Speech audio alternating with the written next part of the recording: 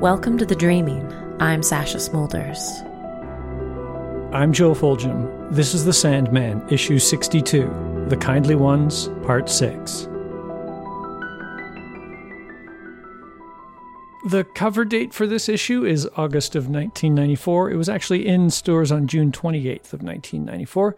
Let me do the credits before we go to the inside. I normally wait a little bit. Neil Gaiman, the writer. Glenn Dillon is the penciler. Disraeli is the inker. Charles Vess is the inker and penciler of the interior story. And I've also got a credit for Dean Ormston as inker, so I think he might have helped with that.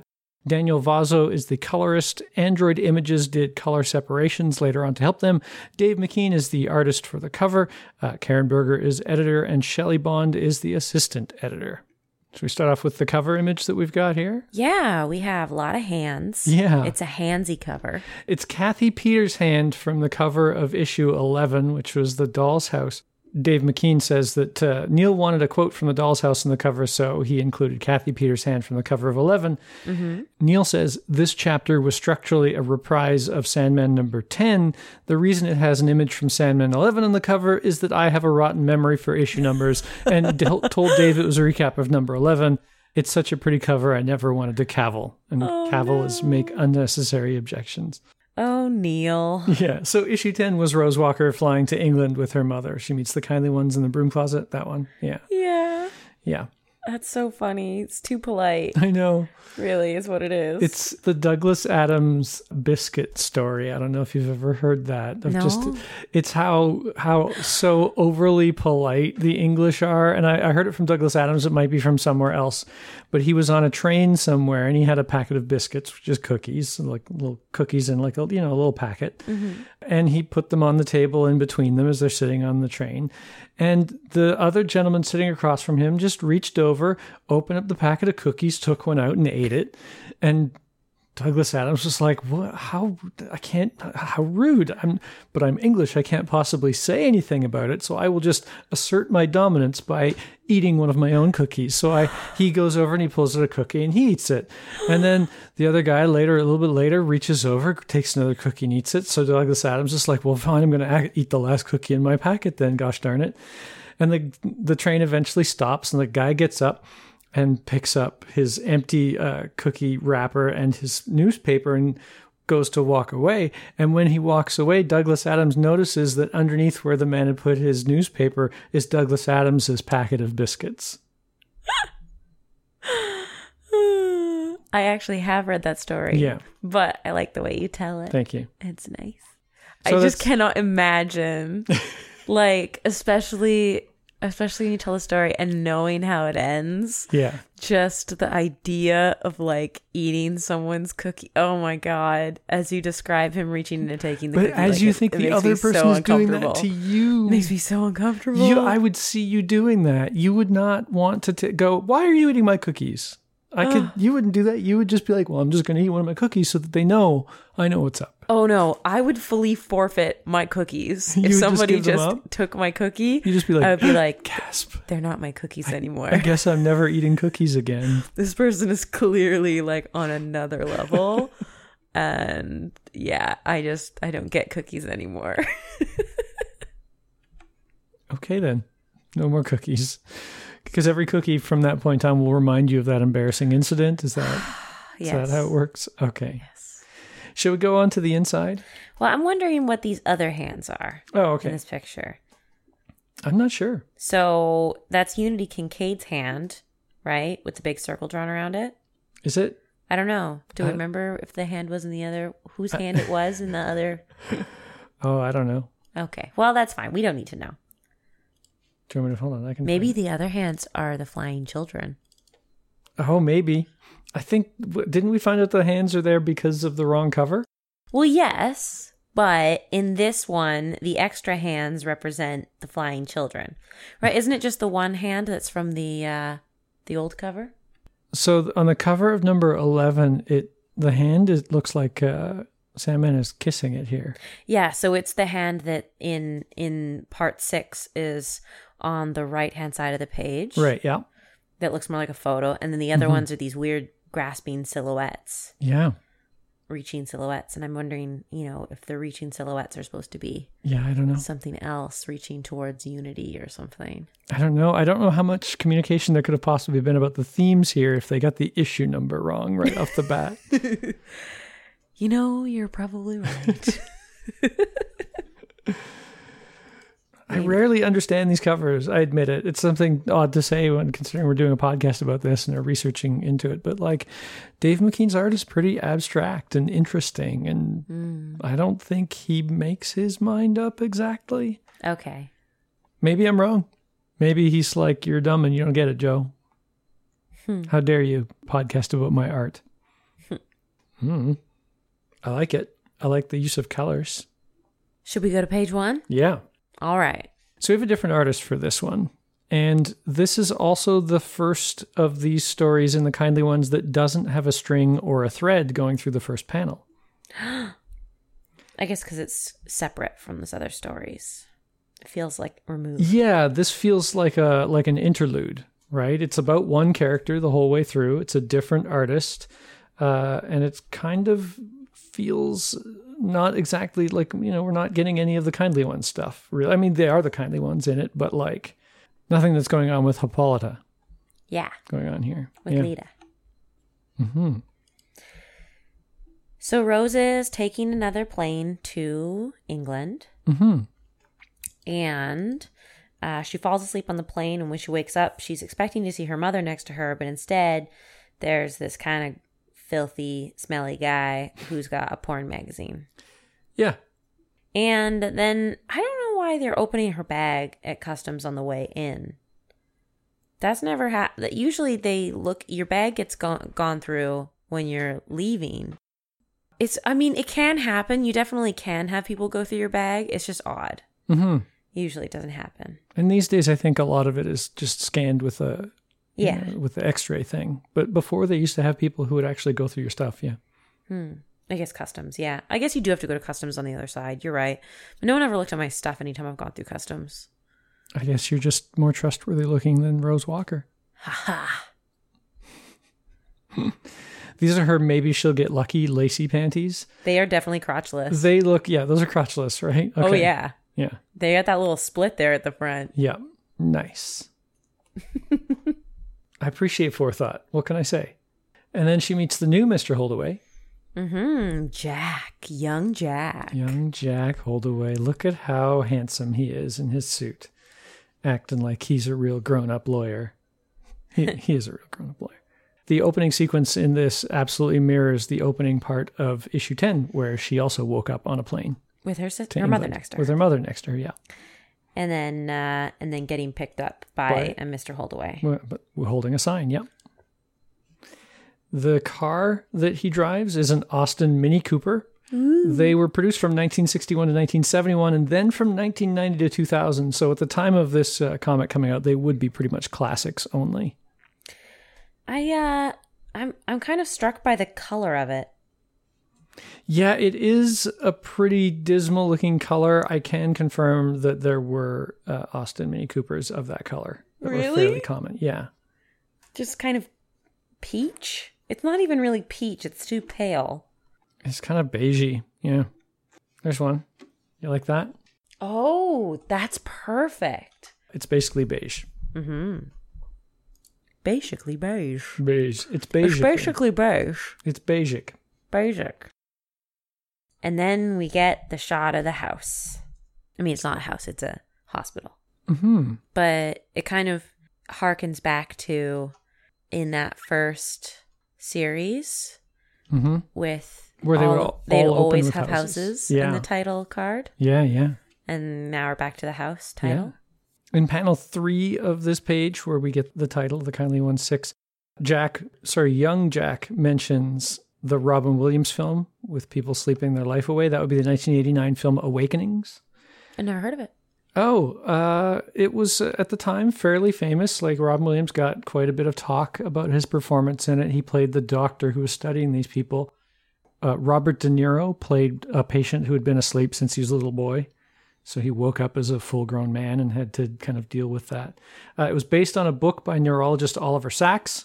And in the text page of issue number 4 of The Sandman, like during the initial runs, Neil Gaiman mentions the book as one of his influences in creating the series. Oh. So Neil did read the book that the film ended up getting based on.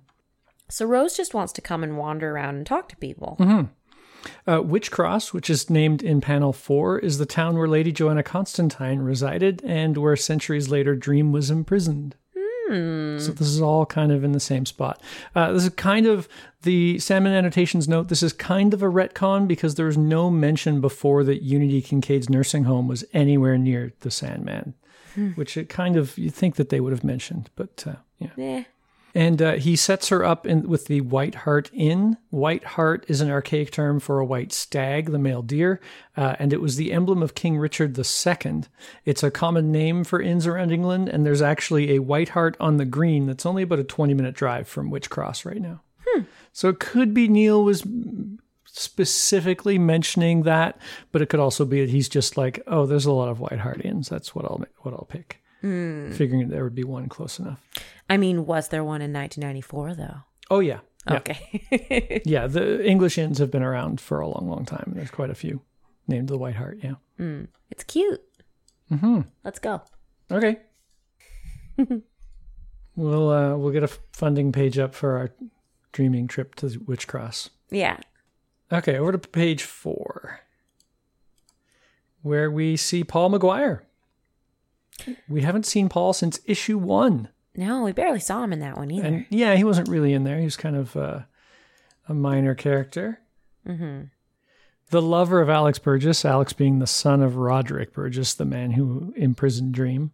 We find out that the Holdaways have been the lawyers for Rose's family since the Rebellion of 45. That's actually the Jacobite Rising of 1745. Yeah.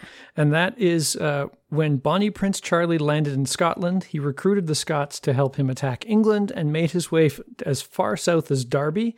Charles had promised support from the Jacobites and a French landing from the south, neither of which came true. So in Derby, the Scots left him and he had to flee back to France. So it was an unsuccessful attempt at a rebellion there. Okay. By Bonnie Prince Charlie. The only reason I know anything about that is because of the Outlander series by Diana Gabaldon. Okay. I know almost nothing about it. I get very distracted because those books are a lot about that history, but they're also a lot about sexy naked Scotsmen. So, okay. You get your history, get your smut all wrapped up in one. Okay, then. So they catch up. She basically gives her story of, I'm writing about my grandmother and I wanted to get a sense of the place where she spent her life. Paul somehow isn't familiar with her name right away, but then later on the next page over, of course, our longest resident, the Miracle Cure.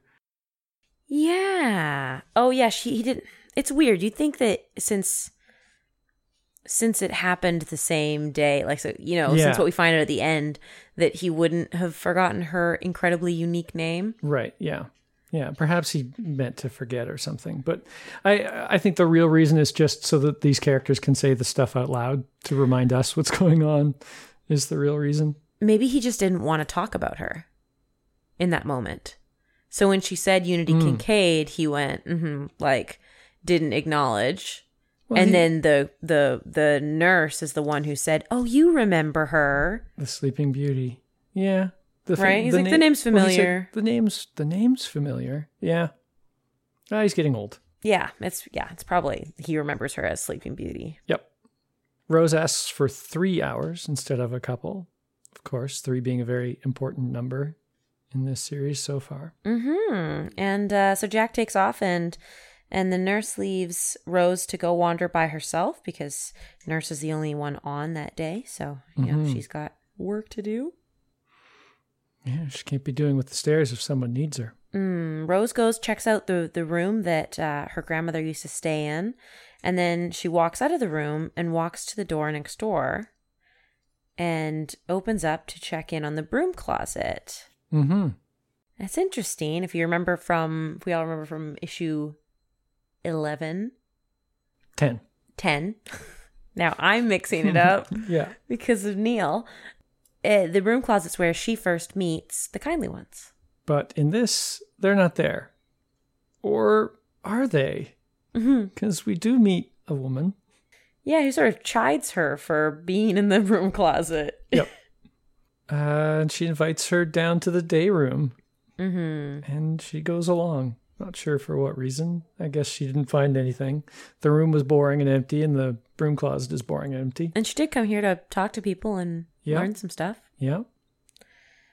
So when she brings her to the little day room, this has got me thinking that now for the rest of my life, if I ever encounter 3 strange women together at any time, that they could be the kindly ones. Oh, totally. Like anytime you see a group of 3 strange women, it could be the kindly ones. Yeah, you just got to figure out which is the mother, which is the maiden, and which is the crone. Mm-hmm.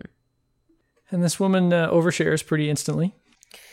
Yeah, tells a story about her American boyfriend she fell in love with during the war, and that they had a child together, and that she had to give the child up for adoption.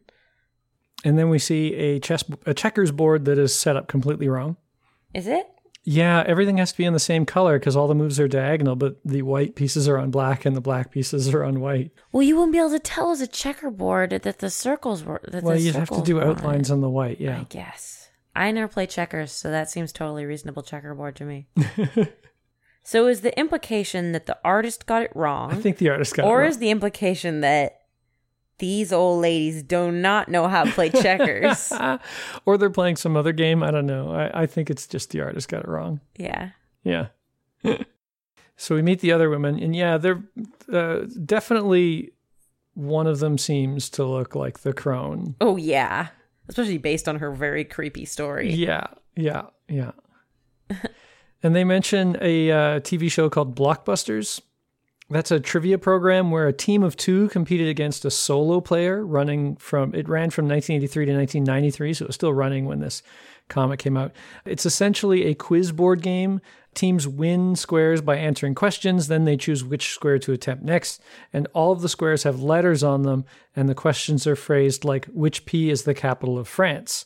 And then the old joke is, I'll have a P, please, Bob, meaning to attempt the P square. But when the old ladies say it, they mean take a piss. Okay. See, now I saw Blockbuster, and I thought it was like a slang for that when someone brings them movies. Right. Like, no. I thought they meant actual Blockbuster. Blockbuster comes on. No, it's the Blockbuster quiz show. Okay. I'll have a P, Bob.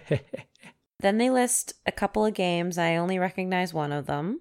Well, I guess I recognize Bridge. Drafts. I don't know that game. Oh, drafts is like checkers. Huh. Is it like checkers, but the circles go on the opposite color? No, I'm looking at that, and no, they still are on the same color. Well, I tried, Glyndon. I tried to defend you, but you fucked it up. So they play these games, but the most important thing they do when they sit around now is tell stories. Mm-hmm. And so the old woman really wants to tell this story. Yeah, and at first she tells us about kind of creepy stories in general. Mm-hmm. And she talks about the story of Sleeping Beauty, mm-hmm. but that the version she heard when she was a child was so much worse than the regular version where Sleeping Beauty is awoken with a kiss. Instead, she tells the, I think, original, is it a Grimm story? It's one of those, where Sleeping Beauty isn't awoken with a kiss. In fact, the prince sleeps with her, and then she gets pregnant and she gives birth, and she doesn't wake up until the babies crawl up her body to get milk, and one of them ends up sucking the prick, the needle out of her finger that's made her fall asleep in the first place. Yeah. Did that baby die? I don't know the story that at all. I don't know. There's a lot of different versions. Become super baby. Well, then there's a whole storyline. I think if I'm remembering correctly, wherein the prince keeps her and her children in one castle, wherein he's actually married in another castle. And then there's a thing with ogres, and I think the ogres eat the babies or something. It's wild. The prince is awful. Like, it's not just that the prince has sex with a sleeping woman. He also has multiple families that don't know about each other. And I think he is also a murderer at one point, too. I believe it. You remix stories all the time. Of course, those things got remixed throughout history.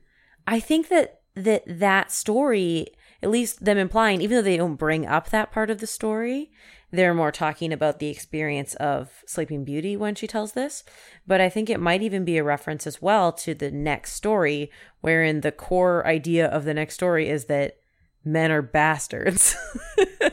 And like Sleeping Beauty's version too, right? Like everything that happens to her with that and all the babies, and then in the original where the princess continues to be somehow even worse than a dude who rapes someone while they're sleeping. Yeah.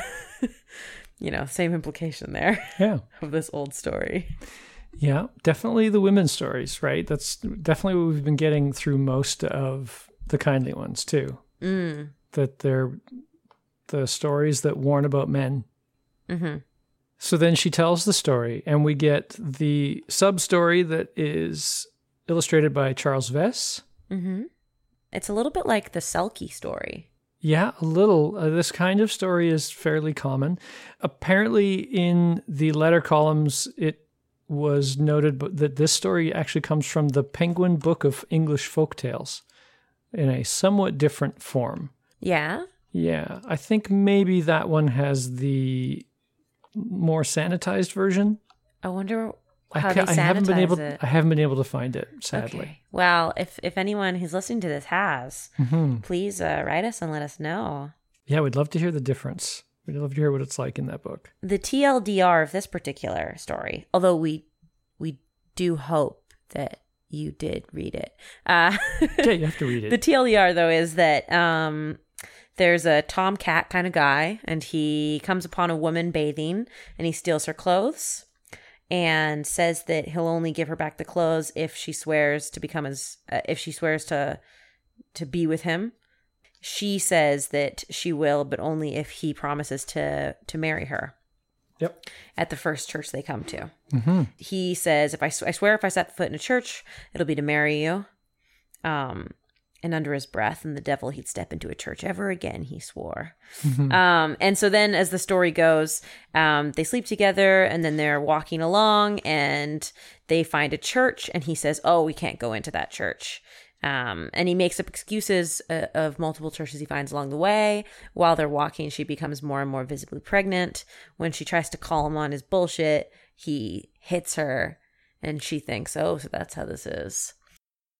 And then when she's getting very pregnant, she says, like, I need somewhere to stay. And he goes, okay, well, you wait here. And he goes on ahead up the road, and he finds a little cabin with an old lady in it. And he murders the old lady and buries her in the midden heap, which I had you look up for me because I didn't know what a midden heap was. I wasn't sure either. It's basically a compost bin out in your yard. It's your garbage pile. Yeah, back in the day. Before you had people who would come take your garbage away, you just have a place where you go dump all your garbage. Well, and before your garbage was like 50% plastic that wouldn't break down. Yeah. And so he goes, he buries the old woman, then he brings his new wife, well, not wife, his baby mama. He brings his baby mama to this little cabin, tells her to live there, lies, says that his aunt lived there. She bears him three girls, and he comes back and visits them and brings them food sometimes. But, generally he's still a bit of an asshole all over the place, being a tomcat. One day he comes back and his kids aren't home, and he asks his wife where the kids are, and she says that they're gathering berries, but there's no berries. It's the wrong time of year for that. And then later on, he asks her again, where are his children? And she says that they're fishing. And well, that doesn't make sense either, even the baby. And then I think the next morning when they're not there, he asks, where are the kids? And she says that they've flown away. That makes him mad. And so he kills her. Mm-hmm. And then after he's killed her, suddenly the babies are at the door. So he shoves her under the bed, and the kids come in and they've all got wings, and they question where their mother is. And he tells the same 3 lies, that she's gone to get berries, that she's fishing, and that she's flown away. And they're like, no. And they rip him to shreds and kill him because they find their mom. But the killing doesn't stick. And he wakes up dead. And the babies are gone because they flew away. And instead, the wife is there. So he runs away and he asks to die. He asks the lightning to kill him and the fire to kill him. But because he's already dead, they won't do it. And so then he lies down in the ground and asks to be eaten by worms. And his giant worm shows up and scares all the little worms away. And it's his wife, has the face of his wife, giant worm, and then starts to eat him. And he's like, do it quickly. And she's like, no, I'm going to do it slow. Which is kind of what he did to her. And, you know, like, he basically wrecked her life and locked her up and kept her and extended her suffering. Mm-hmm. Yeah. And that's the story, as my mother used to tell it. Now I'm so curious about how the other story goes. Oh my gosh. What? It literally just occurred to me. What? 3 baby girls. Yeah? They could be the Furies. Oh, yeah. Mm-hmm. I always wondered what happened to the children after they flew away. They're just made up people. They didn't really exist. That doesn't mean they don't have stories. Mm-hmm. And it's 3 girls. Yeah. Yeah. Mm-hmm. Did that occur to you? No. Haha.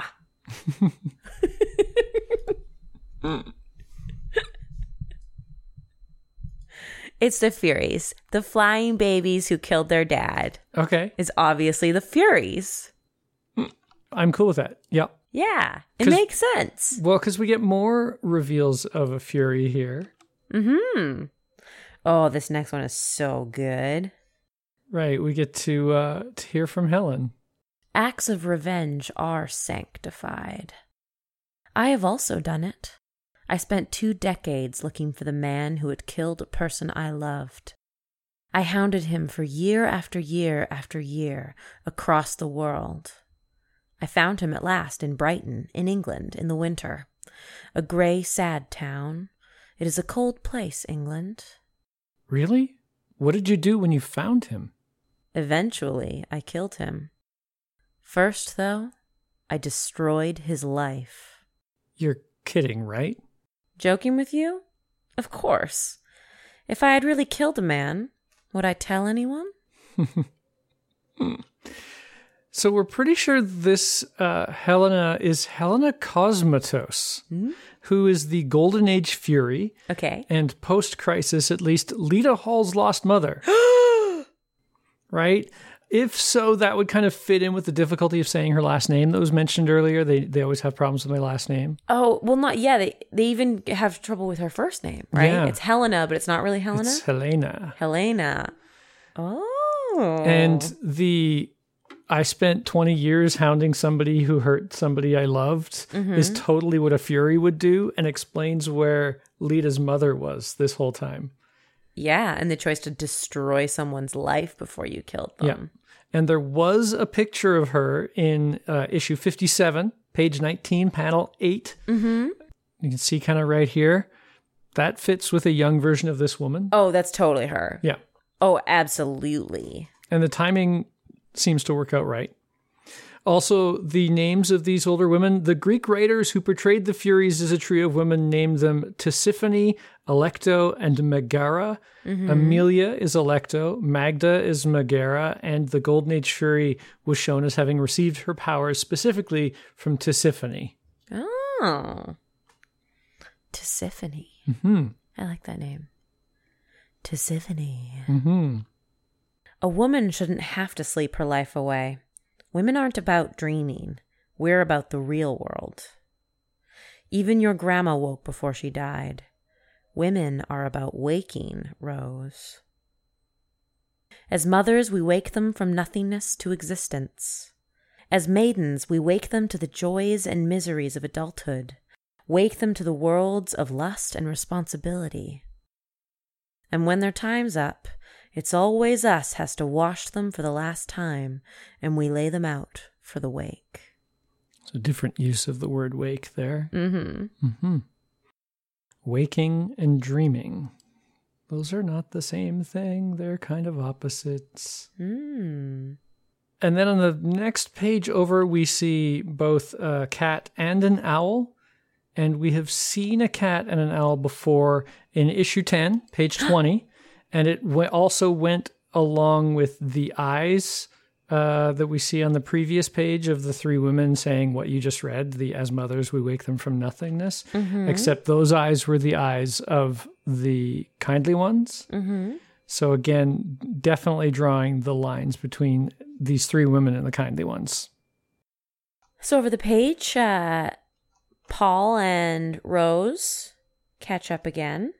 Talk about Winnie the Pooh a little. Yeah, but the 100-acre wood being just around the corner. Mm-hmm. And how Christopher Robin actually lost his original piglet, Paul, in the woods there. And how when Paul was a little boy, he and his mother would go walking in the woods, and they say they would look for Piglet. He invites her down the stairs. Come down here. There's something I want to show you. You're not some kind of a pervert, are you? I am the very best kind of pervert. In the words of the immortal Quentin himself, I am one of the stately homos of old England. That would be Quentin Crisp, English gay writer. Mm-hmm. You know, I've never liked gay as a synonym for queers. Renders a perfectly decent word horde to combat. Lost philological battle, though, there. And then there's the continual misuse of the word hopefully as well, and anticipate to mean expect, but I'm burbling, aren't I? Sure sounds like it. Yeah. Words. I like it. So he doesn't like gay as a synonym for queer. Yeah. Because it implies that they're just happy people. Yeah. And what queer is really meaning strange. Yep. And I kind of like that he leans into the strange, Yeah. I guess, is more the meaning. Like, he's like, I'm not pretending to be some happy gay. Yeah. You know, my life isn't sunshine and rainbows. My name, you know, I'm an old school pervert. I'm weird. Yeah. I like that. Yeah. Yeah. Use the right words to describe me. Mm-hmm. When he turns on the light, he says, more light, more light. That was said to be the final words of Goethe, the German writer and statesman. Really? Yeah. More light, more light. Eh.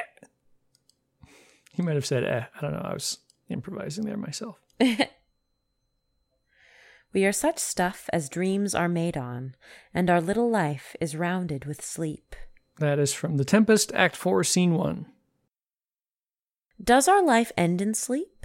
Do we dream before we are born? Do you think he's dreaming?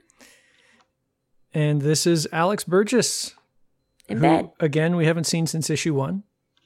Which was 5 years ago. And notice he's got a piglet doll in bed with him. Yeah, little Piglet. Does that mean that Paul found Piglet? I don't think it's that one. But I think that he feels very fondly about Piglet. And I think Alex is his lost piglet. He's trying to find him, remember? Yeah. Mm-hmm. So who is he? Is he your father? No. He was the love of my life. Still is, I suppose. I guess he's been sleeping for several years. We've got some books in the bookcase. Good Omens is, of course, the collaboration between Neil Gaiman and Terry Pratchett. Soon to be an Amazon Prime TV series. Oh, yeah. That looks pretty good. With David Tennant as Crowley. The Doll's House is by Ibsen and echoes Rose's previous story called The Doll's House. To Kill is probably To Kill a Mockingbird by Harper Lee. Timularo is Disraeli's collection of his Timulo comics from Deadline magazine, and Disraeli is the inker of this issue. And we don't have any references on fish paste. Fish paste? That's probably just something made up, I'm guessing. But I could be wrong. Maybe it's something Neil knows. Yeah. Of Alex, he says he was a magician, but he wasn't very good. But he says that his father definitely was. His father was more powerful than Crowley, as in Aleister Crowley. Yeah. He's been asleep for over 5 years. I just hope his dreams are pleasant ones. Do you think they are? No, not really.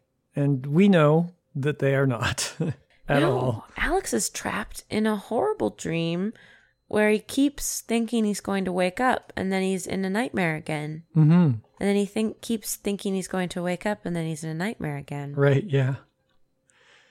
Yeah. And Rose leaves him her ring. Oh, this is where we find out that Alex fell asleep the day that Unity woke up. Yeah. As well. Well, we know that because we saw both of them happen. Yes. It was a reminder of it. And yeah, so she leaves him with the ring, and Mr. Holdaway goes to pick Rose up. Mm-hmm. And so she leaves Paul with Alex. Mm-hmm. With the ring. And Paul's last words? The sins of the fathers, eh, old fellow? The sins of the fathers. It really is, too, because, as much as he kept holding Dream, he didn't have any choice in the actual capturing. And then once he was captured, he was, terrified of repercussions. Yeah. It doesn't make it okay. No, certainly doesn't. Doesn't make it okay that he kept him, but he definitely was in a bad place. Mm-hmm. Like, he seemed like an otherwise good man, but he was too afraid to release that god. Yeah, he was pretty hedonistic. He was a little on the selfish side, but yeah, Sure. I would, yeah, he wasn't He wasn't evil like his dad. Right, yeah. Okay, yeah. Yeah. But he couldn't get away from it. Couldn't get away from the evil his father did. Well, because he refused to actually address it. Yep. Yeah. He just decided to benefit from it. Mm-hmm. And then at the end of his life, or, later in his life, it came to bite him, and he had no recourse because he fucked up. Mm-hmm. So what do you think? What do you think of this issue? I liked it. A little bit of a side trip. Yeah, it was a little... I don't want to use the word boring, because I don't think it's boring. It's boring that my brain can only come up with that word. But it doesn't feel... It feels... It's a little more mundane. Yeah, especially with the previous issue, Yep. all the big ending. To have this one just sort of be this side story that doesn't tell us anything more about the baby and about everything that's happening. Yeah. With Lyda and everyone and the fire and the car and all of that. It's difficult. But it's good too. It's nice to come back to that story and see that place is still there, Mm-hmm. But I don't think Rose Walker really learned anything. Like, what did she gain from this that she gets to walk away with? She got told a few stories. Yeah. She got the story about the boyfriend from America. She got the story about Snow White with the poison in her finger. She got the story about the children who flew away. Yeah, I'm just wondering, what...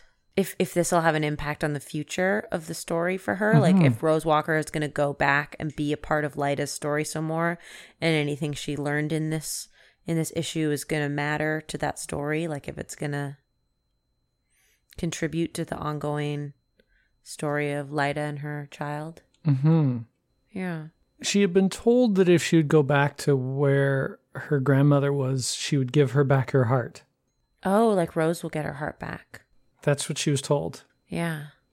Yeah, Zelda wakes up from after falling asleep, and she says, I was told to give you a message. It's from your grandmother. She said she had a message for you, said it was important. She says, my grandmother's dead, Zelda. And she said, I know, she said that. She said she was dead. You have to go back where she lived, where she used to sleep. She said you would know where she meant. Zelda, this is just too weird. She said if you go to her, she'll give you back your heart. And that's when Rose dropped the vase she was holding. And that was the previous issue. So the previous issue was go back to where your grandmother slept and she'll give you back your heart. And she's gone, but she hasn't got her heart back. Yeah, she gave the ring back. Yeah. So I think you're right that like what was supposed to happen hasn't happened yet. We got a catch up on some stuff here, but it's not there yet. Yeah. So where do we go from here? I guess because it's an interlude, your previous predictions are still going to carry through from before. Yeah. Yeah. What were those predictions? I don't remember. I'll look them up. It's fine.